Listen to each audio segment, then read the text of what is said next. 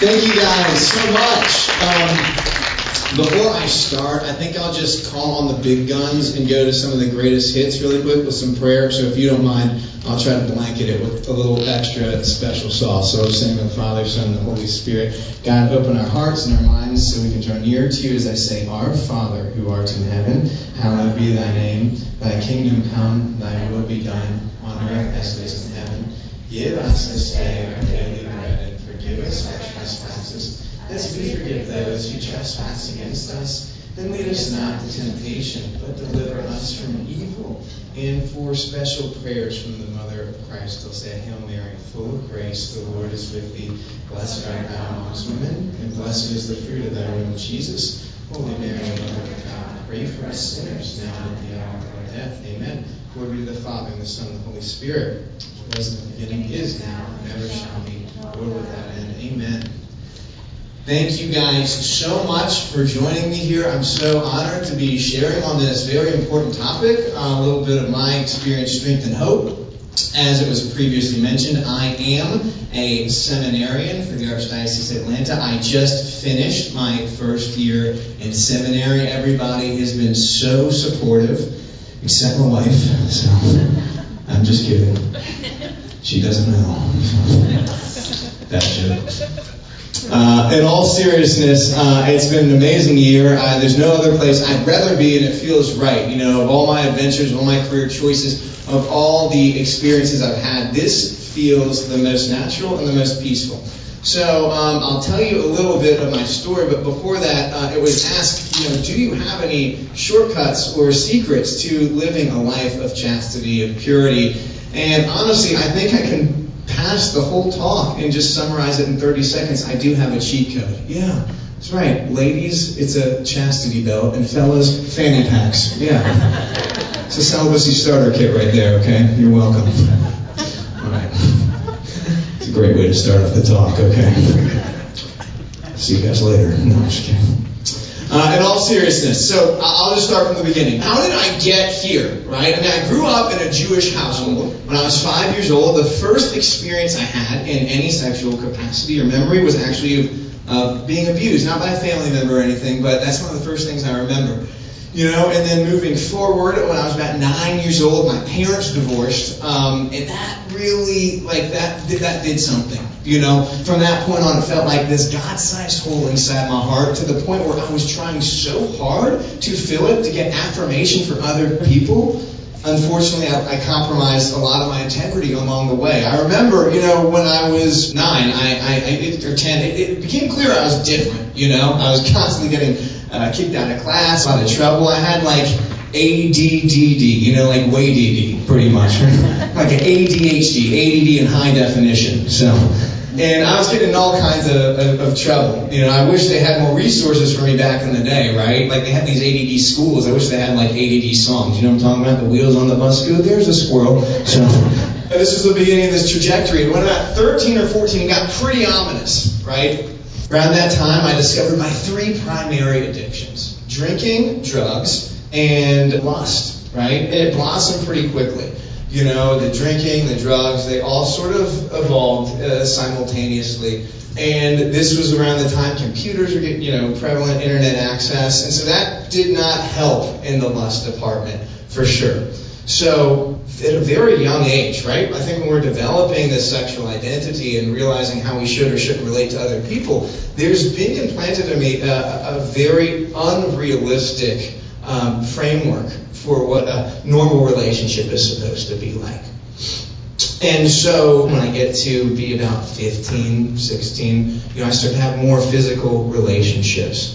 Unfortunately, they were very selfish. I think a lot of them, I thought, unfortunately, it was all about the chemistry, the romance, the magic.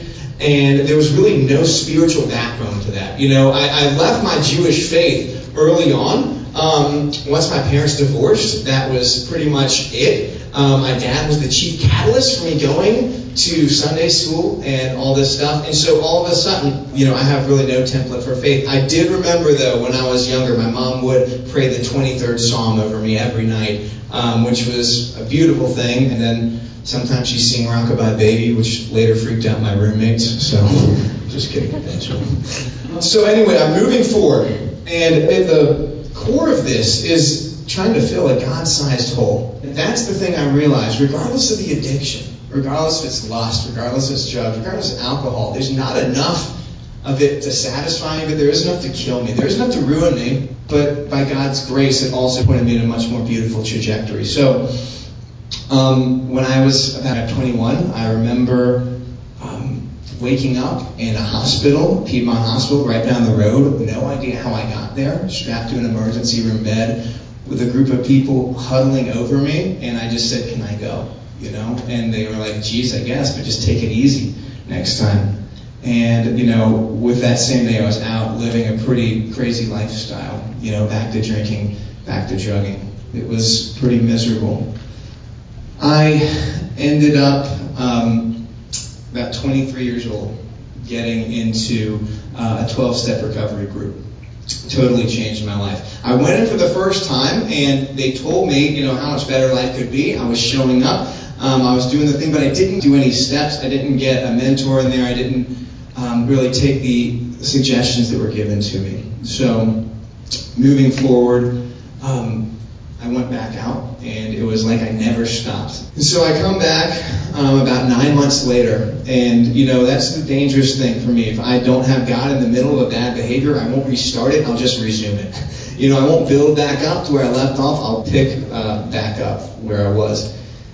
And so I jump back in, I get some help, and my 12-step mentor at that time, he was Catholic. It was a pretty awesome experience. He started me on a very gentle journey of prayer. Not affiliated with any religion, not affiliated with any denomination, but it was the baby step I was comfortable with, because I was not really comfortable with this whole Jesus concept, right? When I was 5 years old, I remember a babysitter that I had told me that my dad was going to hell for being Jewish. And so at that point, I pretty much checked out from Christianity. I didn't want much to do with it. I was, you know, able to take this program, which was based upon Christian principles, and apply them to my life. And my life got radically better really quick. By God's grace, I haven't had a drink or drug since August of 2008. And my worst, thank you so much. Thank you. And I can honestly say my worst day sober is infinitely more meaningful than my best drinking or drugging. Life is a lot better. And so I come back, and I can see God working in my life. It's incredible, right? Like, dreams start to come to fruition once I start to at least invite God in, you know, and more He's revealing Himself to me. I remember back when things hit a boiling point in that area, I'd always had this dream of doing stand-up comedy.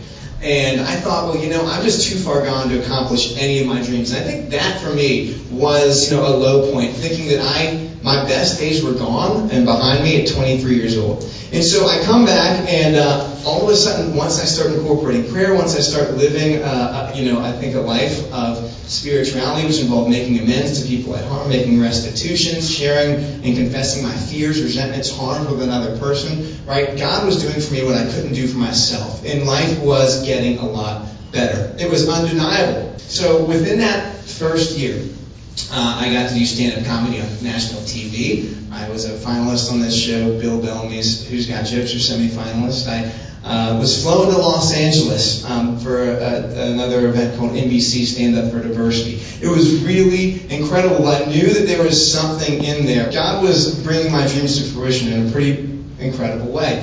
And it's interesting if you're a stand-up comic, right? Like, everyone always has that question, oh, you're a comedian, tell me a joke, right? It's like, I don't do that with other people. Oh, you're a lawyer, tell me a lie. So, okay.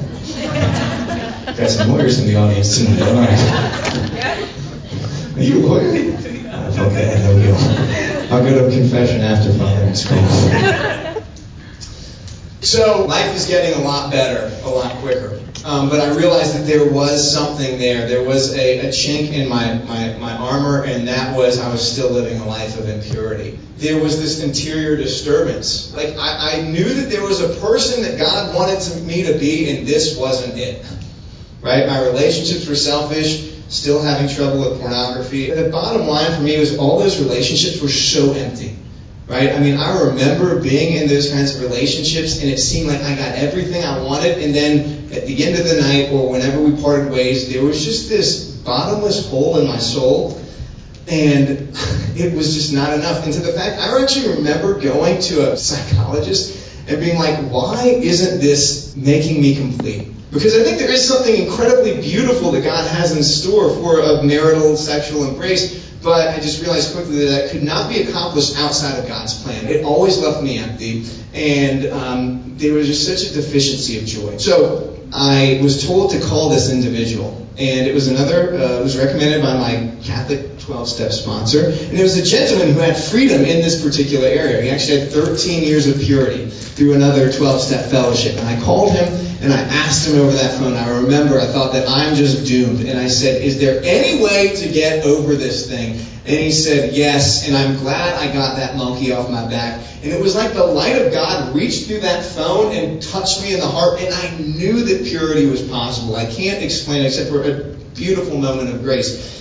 So I start meeting this person, who is Catholic, by the way, wonderful gentleman, who later sponsored me in RCIA and helped me pursuing priesthood. He's definitely earned his commission, I would say.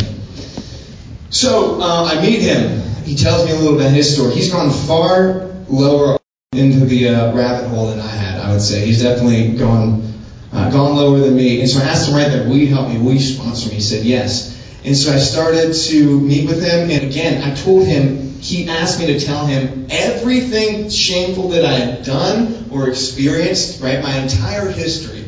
I've heard that phrase, well, how much should I share with a priest in confession or with a spiritual director if there's something on my back? With the response being, how free do you want to be? You know, there were certainly things that had slipped through the cracks over the years that I was holding on to.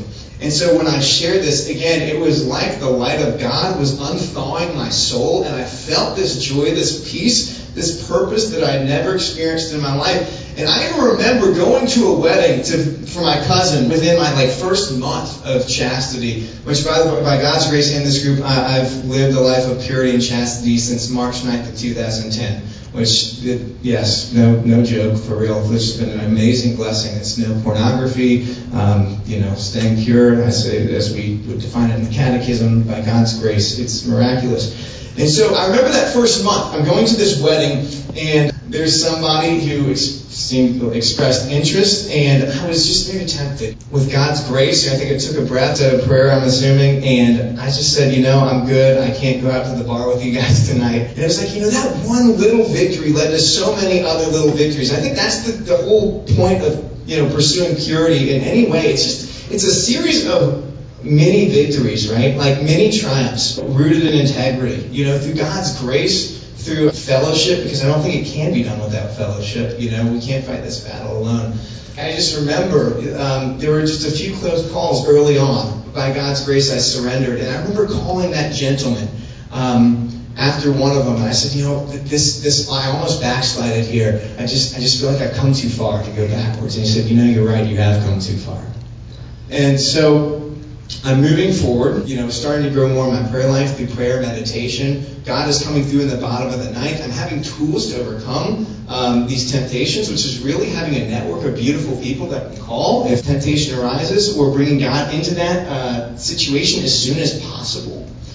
And realizing how God truly does come through in the bottom of the night, regardless of what the struggle is. And so I'm growing in chastity, and I'm living this life of chastity, and by Christian principles, although I'm not even Christian, and this Jewish psychologist that I was seeing, because I have diagnosed OCD, said, I think that you would be more likely to find a person that you really relate to at like a church than versus one of your comedy shows. It's just not, your spiritual compatibility isn't really lining up. Why don't you go to that Protestant megachurch down the road? And so I show up and I start going there, and I don't believe in the whole Jesus thing. I just think that he maybe had a powerful or wise message. But I did sit in the back, and the guy was a good preacher. I was like, these are applicable life lessons, so I'll just take them and apply them to my daily life. Well, I'm going. I end up joining a small group, and then one day I'm on a family vacation after multiple small groups. My mom gave me a Bible that was like collecting dust in 2010. And so I'm in this small group. And I'm on a family vacation, and for whatever reason, and I don't know what the reason was, I start reading my Bible. And when I would close my eyes after reading one of the Gospels, I would see images of Jesus with his arms open wide, bathed in light, ready to embrace me. And I felt this like static shock of love hit me in the heart. It was unlike any joy that I'd ever experienced in my entire life. And at first I was like, I don't want any of this. I don't want to be one of those weird people with their hands in the air during the worship music like they got a question for the pastor. But the love overwhelmed me and I accepted him into my heart. And it was like for a week I felt like the Spirit of God was blowing through me in a way that was just supernatural. I even remember going and performing a stand-up show in Vero Beach, Florida. And it was myself and another person. You pretty much find yourself in one of these comedy shows, right? And it was like I didn't need anything or anybody. I was so cocooned in the love of God that was all that I needed to satisfy. I remember, after a show, talking to a family. There was a person there I was very interested in, but I could tell it was for all the wrong reasons. And just through God's grace, surrendering and walking away. But realizing that what I had was so special that it was worth holding on to no matter what the cost, right? This emerging purity that was very much resulted in a blossoming relationship with Jesus. It was the love that I was looking for in all of those, I would say, fictitious or unsubstantial encounters, or moments of lust or temptation. So I'm moving forward and I go back and I eventually get baptized at this church, and it's pretty incredible. Again, it was one of the mega churches, so I was in like the Jesus jacuzzi, in front of 3,000 people. They dunked me and everyone's cheering, like it was a home Falcons game or something. It was pretty radical. And moments like that really prompted me to, I think, grow in my faith. I felt God saying, you need to be more public with your faith. And I'm like, I don't think that's you, God. I'm going to just not pay attention to that. I've got a bad connection here. But what I know He was calling me to post that baptism testimonial publicly. I fought it. I did. And again, finally, I just felt so compelled and was pressured by other people too. I remember that scripture they were saying, like, Jesus says, well, if you're ashamed of me on earth, I'm going to be ashamed of you in heaven. I'm like, I hate that. Okay. So I posted it, and again, the more public I got, I think in good taste with my faith, I just felt this increasing proximity with Jesus that was so beautiful and so fulfilling. Right? All those things that I was looking for in a drug or in something that didn't align with my integrity, I was finding in surrendering to God's plan. Again, I was starting to hear His voice with such clarity, with more clarity at least. It was like the cell signal between us went from Boost Mobile to Verizon all of a sudden. It was very powerful. Again, I started helping a lot of other people in recovery, helping men find purity. I was getting years under my belt, really sponsoring other people into this life of integrity, which God has so graciously given me. And I'm starting to date people in like a healthy context. And it was beautiful. And I think that was the one thing I realized. The Catechism says there's 12 fruits of the Spirit. And I'm going to say them right here. Charity, joy, peace, patience, kindness, goodness, generosity, gentleness, faithfulness, modesty, self-control, and chastity. And yet, like they say, modest is hottest. So, that's weird. I'm sorry. Just had to do it. I'm going to talk like this the rest of the time. In a world, one man. Sorry. Chastity, right? But one of the blossoming points of that, of living in a life of chastity, is friendship. It says, friendship is the result of chastity. That's the beautiful thing I noticed about people that I dated or had, in chastity. I could sit down with probably all of those people, at least most of them, for a cup of coffee now, and it would be absolutely fine. I could bump into them on the street, and we would be friends because I was living, a life consistent with God's Word. Not the same case for before I was living a life of purity. Right? And I like to talk to guys that I sponsor. It's like, if that works, if that life is so much better, where are all those people that you had relationships with? Like, why aren't they at your next birthday party? Why aren't you getting lunch with them? Right? It's because, and I just believe that for me, living outside of God's plan does not foster a lasting union. So, I'm dating people in a healthy context, growing in prayer, growing in service work, which again, I just believe that is such a fruit of chastity, but also something that helps me. Like they say, I'm not much, but I'm all I think about. So when I can do something for somebody else, it's one of the greatest gifts for relieving one temptation, but also just self-centeredness. And so I'm dating healthier people, right? And some of those times it can be scary, I'm like learning how to do it. It's like, do I ask this person out? I don't know them all that well. Scariest person you could ever ask out is your bank teller, right? Because they've got a little too much inside information. I tried to do it before I was in seminary. I was like, hey, what's up? Can I take you out to dinner sometime? She's like, ooh, apparently not.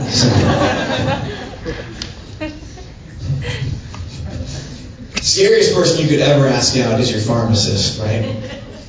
Because they know your deepest, darkest secrets.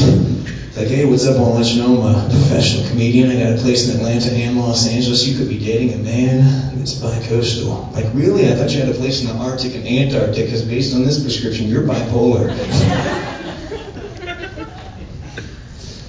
So I'm moving forward. I'm growing. There was something missing. I moved out to Los Angeles. I ended up pursuing comedy out there, and there were certainly some successes, but this was around the time that I think, as a result of a relationship with God, my integrity, again, was growing more and more in certain areas, and things that took to succeed in the particular realm of entertainment I was in Los Angeles. I was too uncomfortable, to be honest. It tainted my spirituality, my connection with God. And so after 9 months of being out there and having some successes, I ended up coming back. My grandfather passed away. I'm there with my mom, and I just started questioning, did I make a mistake? Should I have stayed out in Los Angeles? Should I have done that? God had this big plan for me. Did I flee? Wasn't Catholic then. Again, I said I went from Jewish to nothing to Protestant at this point. And so this mentor of mine that was helping me live a life of purity, I told him, for whatever reason, I'm going to join you at Mass on Saturday. Not thinking that there's anything different than with a Catholic Mass than a Protestant service. It's all church, right? So I ended up going to this service, and I'm sitting in the back with him, and I left. It was like God had pressed pause on my problems. I had this perpetual anxiety, running through my head. Did I mess up? Did I screw up God's plan? And I left. And it was like I had this peace that surpassed understanding. And I really believe that the reason that happened was because of a Eucharistic proximity. Because I was within meters, I would say, of Jesus in the tabernacle. Again, it was like just God pressed pause on my problems when I left. So I kept going back. So I go to the Catholic church on Saturday, Protestant church on Sunday, volunteer, do all my stuff. Eventually joined a Catholic Bible study. And it was a beautiful, experience. I so greatly treasure what I learned from my previous Protestant church. They brought me to Christ. They taught me the value of Scripture. They were incredible disciples and really showed me how to, I think, love sacrificially and serve sacrificially.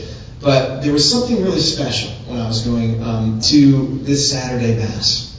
And so I ended up moving into a house just by chance with one of the worship leaders from this particular church.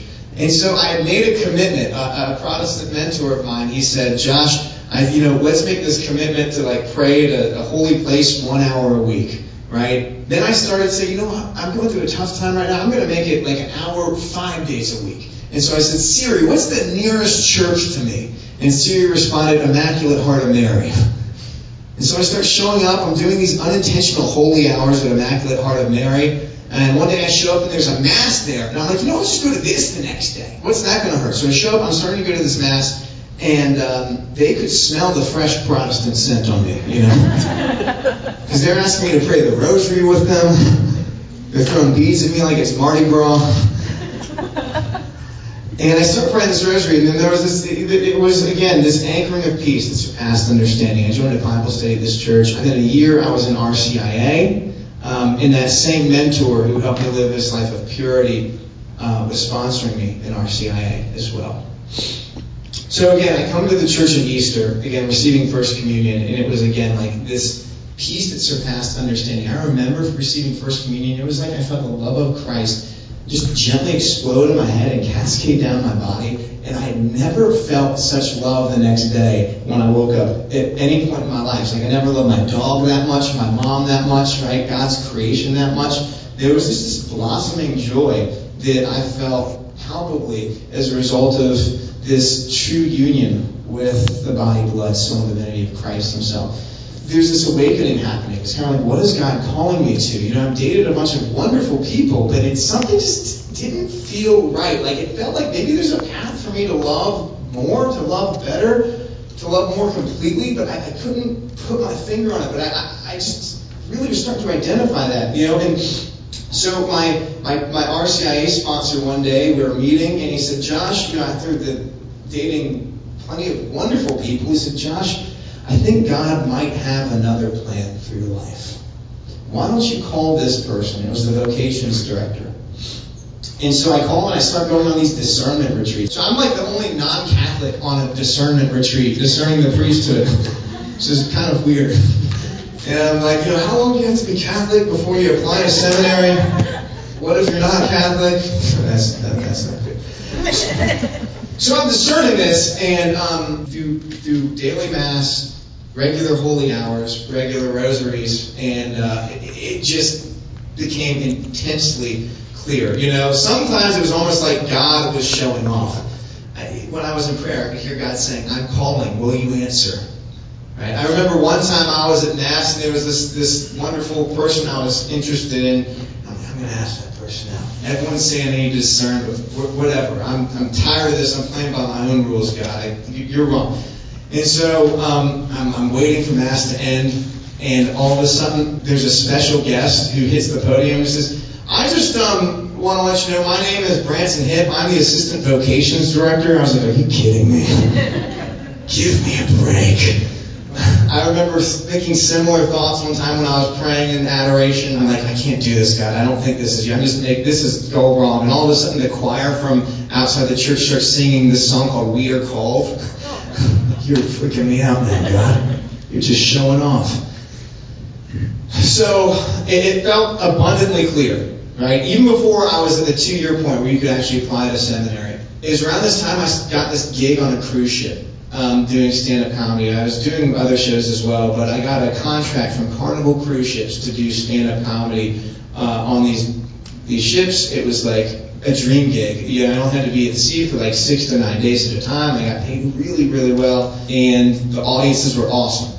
So it became clear how important the sacramental life was for me when I was on these ships, when I would do anything it took to get to Mass or to adoration. I'd be in the Bahamas. I remember running about a mile or a mile and a half when I was in Nassau to get to a church.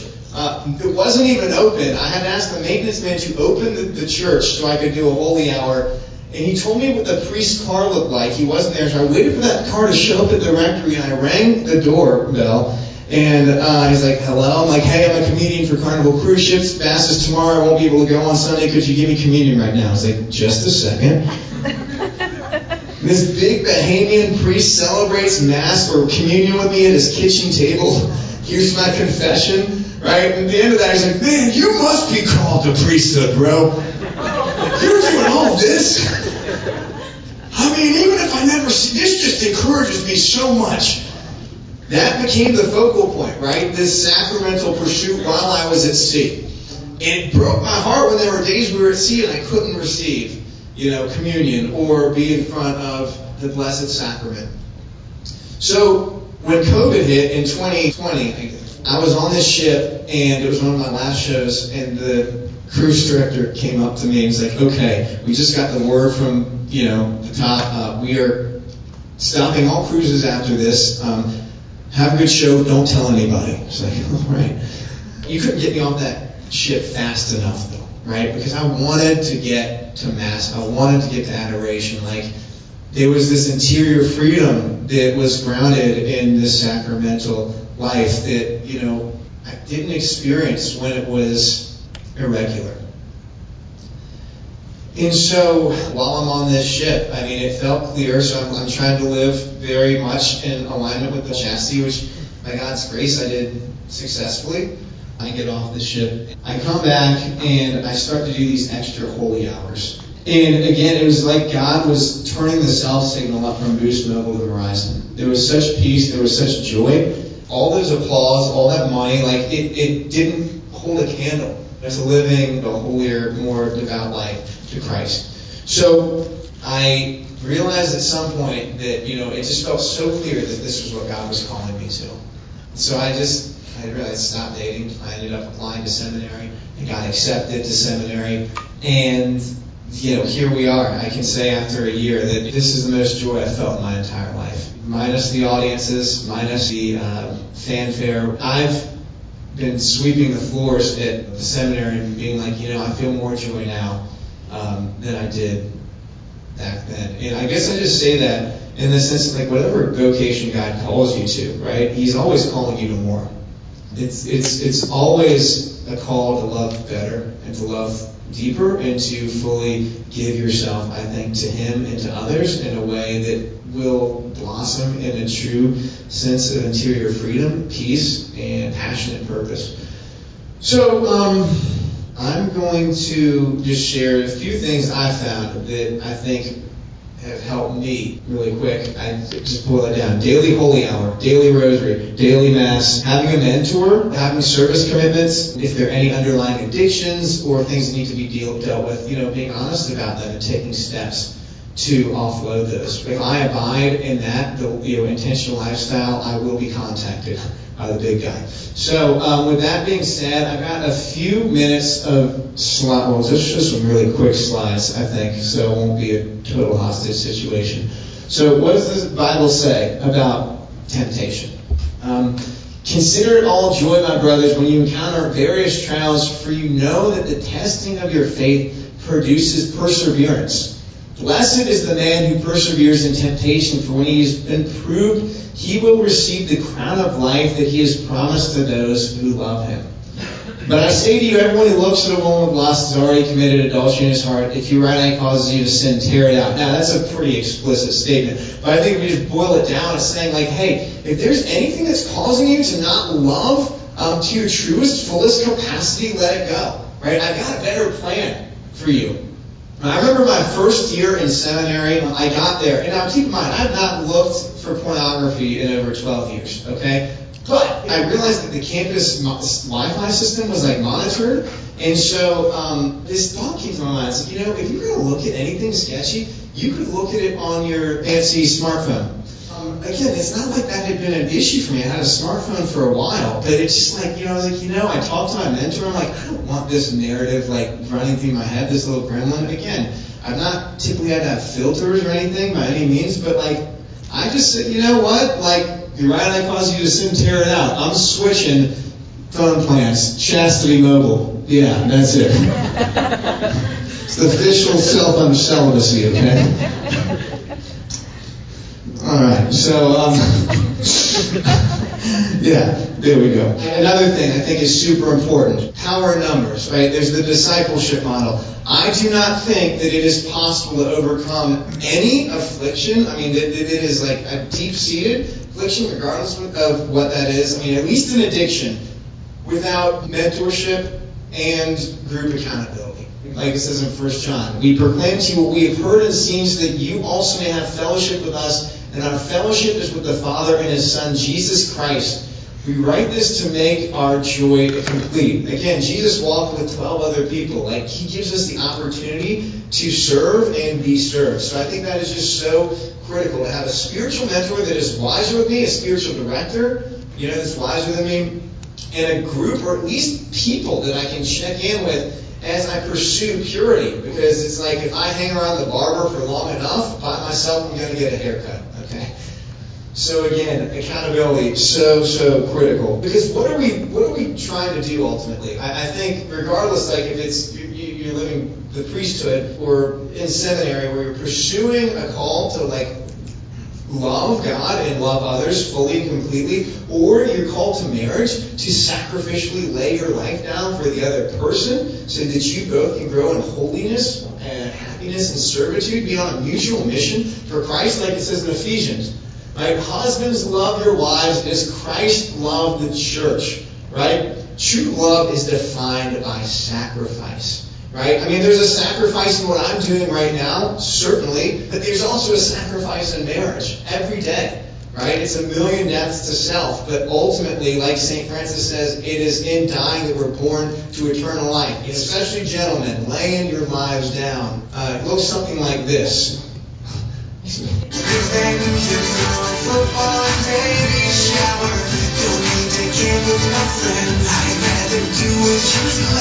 grab our regrets and go. It should be celebrated. Cause I am now domesticated.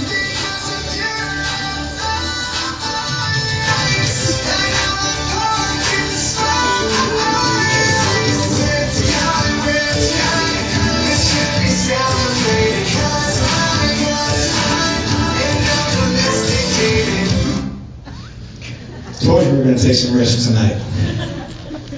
This was shot 3 weeks ago. Just kidding. Let's see what the catechism has to say. No, not that again. Definitely not that again. Let's strike that from the record. Okay, fecundity is a gift, an end of marriage. Conjugal love tends to be fruitful. Again, what is the call to marriage, right? I mean, it's ultimately, especially in the sexual embrace, right? It's unitive and procreative. It's always oriented to those two things, right? So, chastity is the successful integration of sexuality with an inner unity of the man and his bodily and spiritual being. And if we govern these actions, we find peace. Again, it says in the Catechism, tools are self-knowledge, practice of ascesis, adapted to the situations that confront him, obedient to God's commandments, exercise of moral virtues, and fidelity to prayer. I think that last one is so important, right? It's like if I give God 1 hour of my day, He gives me 23 back. Especially, I heard a story today. I guess the lady got the name of, I ended up connecting with this guy, and he asked her out, and she said, sure, why don't you meet me for my holy hour? And I'm like, wow, what a cool way to start a relationship or a date. But, you know, I mean, it's seeing if that guy's actually going to show up. So I think he did, and, you know, I don't know what happened. I think hopefully they're married or something. What we put in our minds and our hearts definitely shapes the people we become. I've heard someone say, like, show me your 5 closest friends and I'll tell you the person you are. But similarly, like, I think people could potentially pinpoint my identity, the trajectory of my life, by the media choices I made as well. I don't know if Billy Graham said it or what, but if I was a traveling Christian, would there be enough evidence to convict me? If someone looked at my playlist, in my movie choices, in my podcast, whatever it is, I'm not saying that, you know, again, we need to sanitize completely everything we do, but I think the bottom line is, like, is this bringing me closer to God and the person I want to be, or is it, like, pulling me farther away from that? The last thing I will just end with is Philippians 4:8.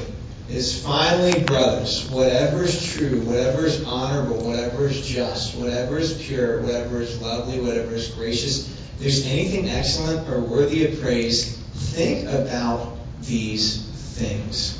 The whole world is so opposite of this. You know, I would just say to, like, any lady here, like, if a guy's trying to get you to break your integrity, you know, to live relationally in a way that is not in line with your faith, like, he's not good enough for you. Just say it straight up, right? And, like, for me, you know, if there are any gentlemen in here or you have friends that, like, they're struggling with impurity, or especially, like, the stuff they look at online, you know, especially if someone's getting ready to get married, like, that's so dangerous. Like, I could say personally, like, I would have to look at a person if I'm living in that life and say, you know what, I just want to let you know that you will never be enough for me. It's like saying, you know, a real person's not enough and one person's not enough.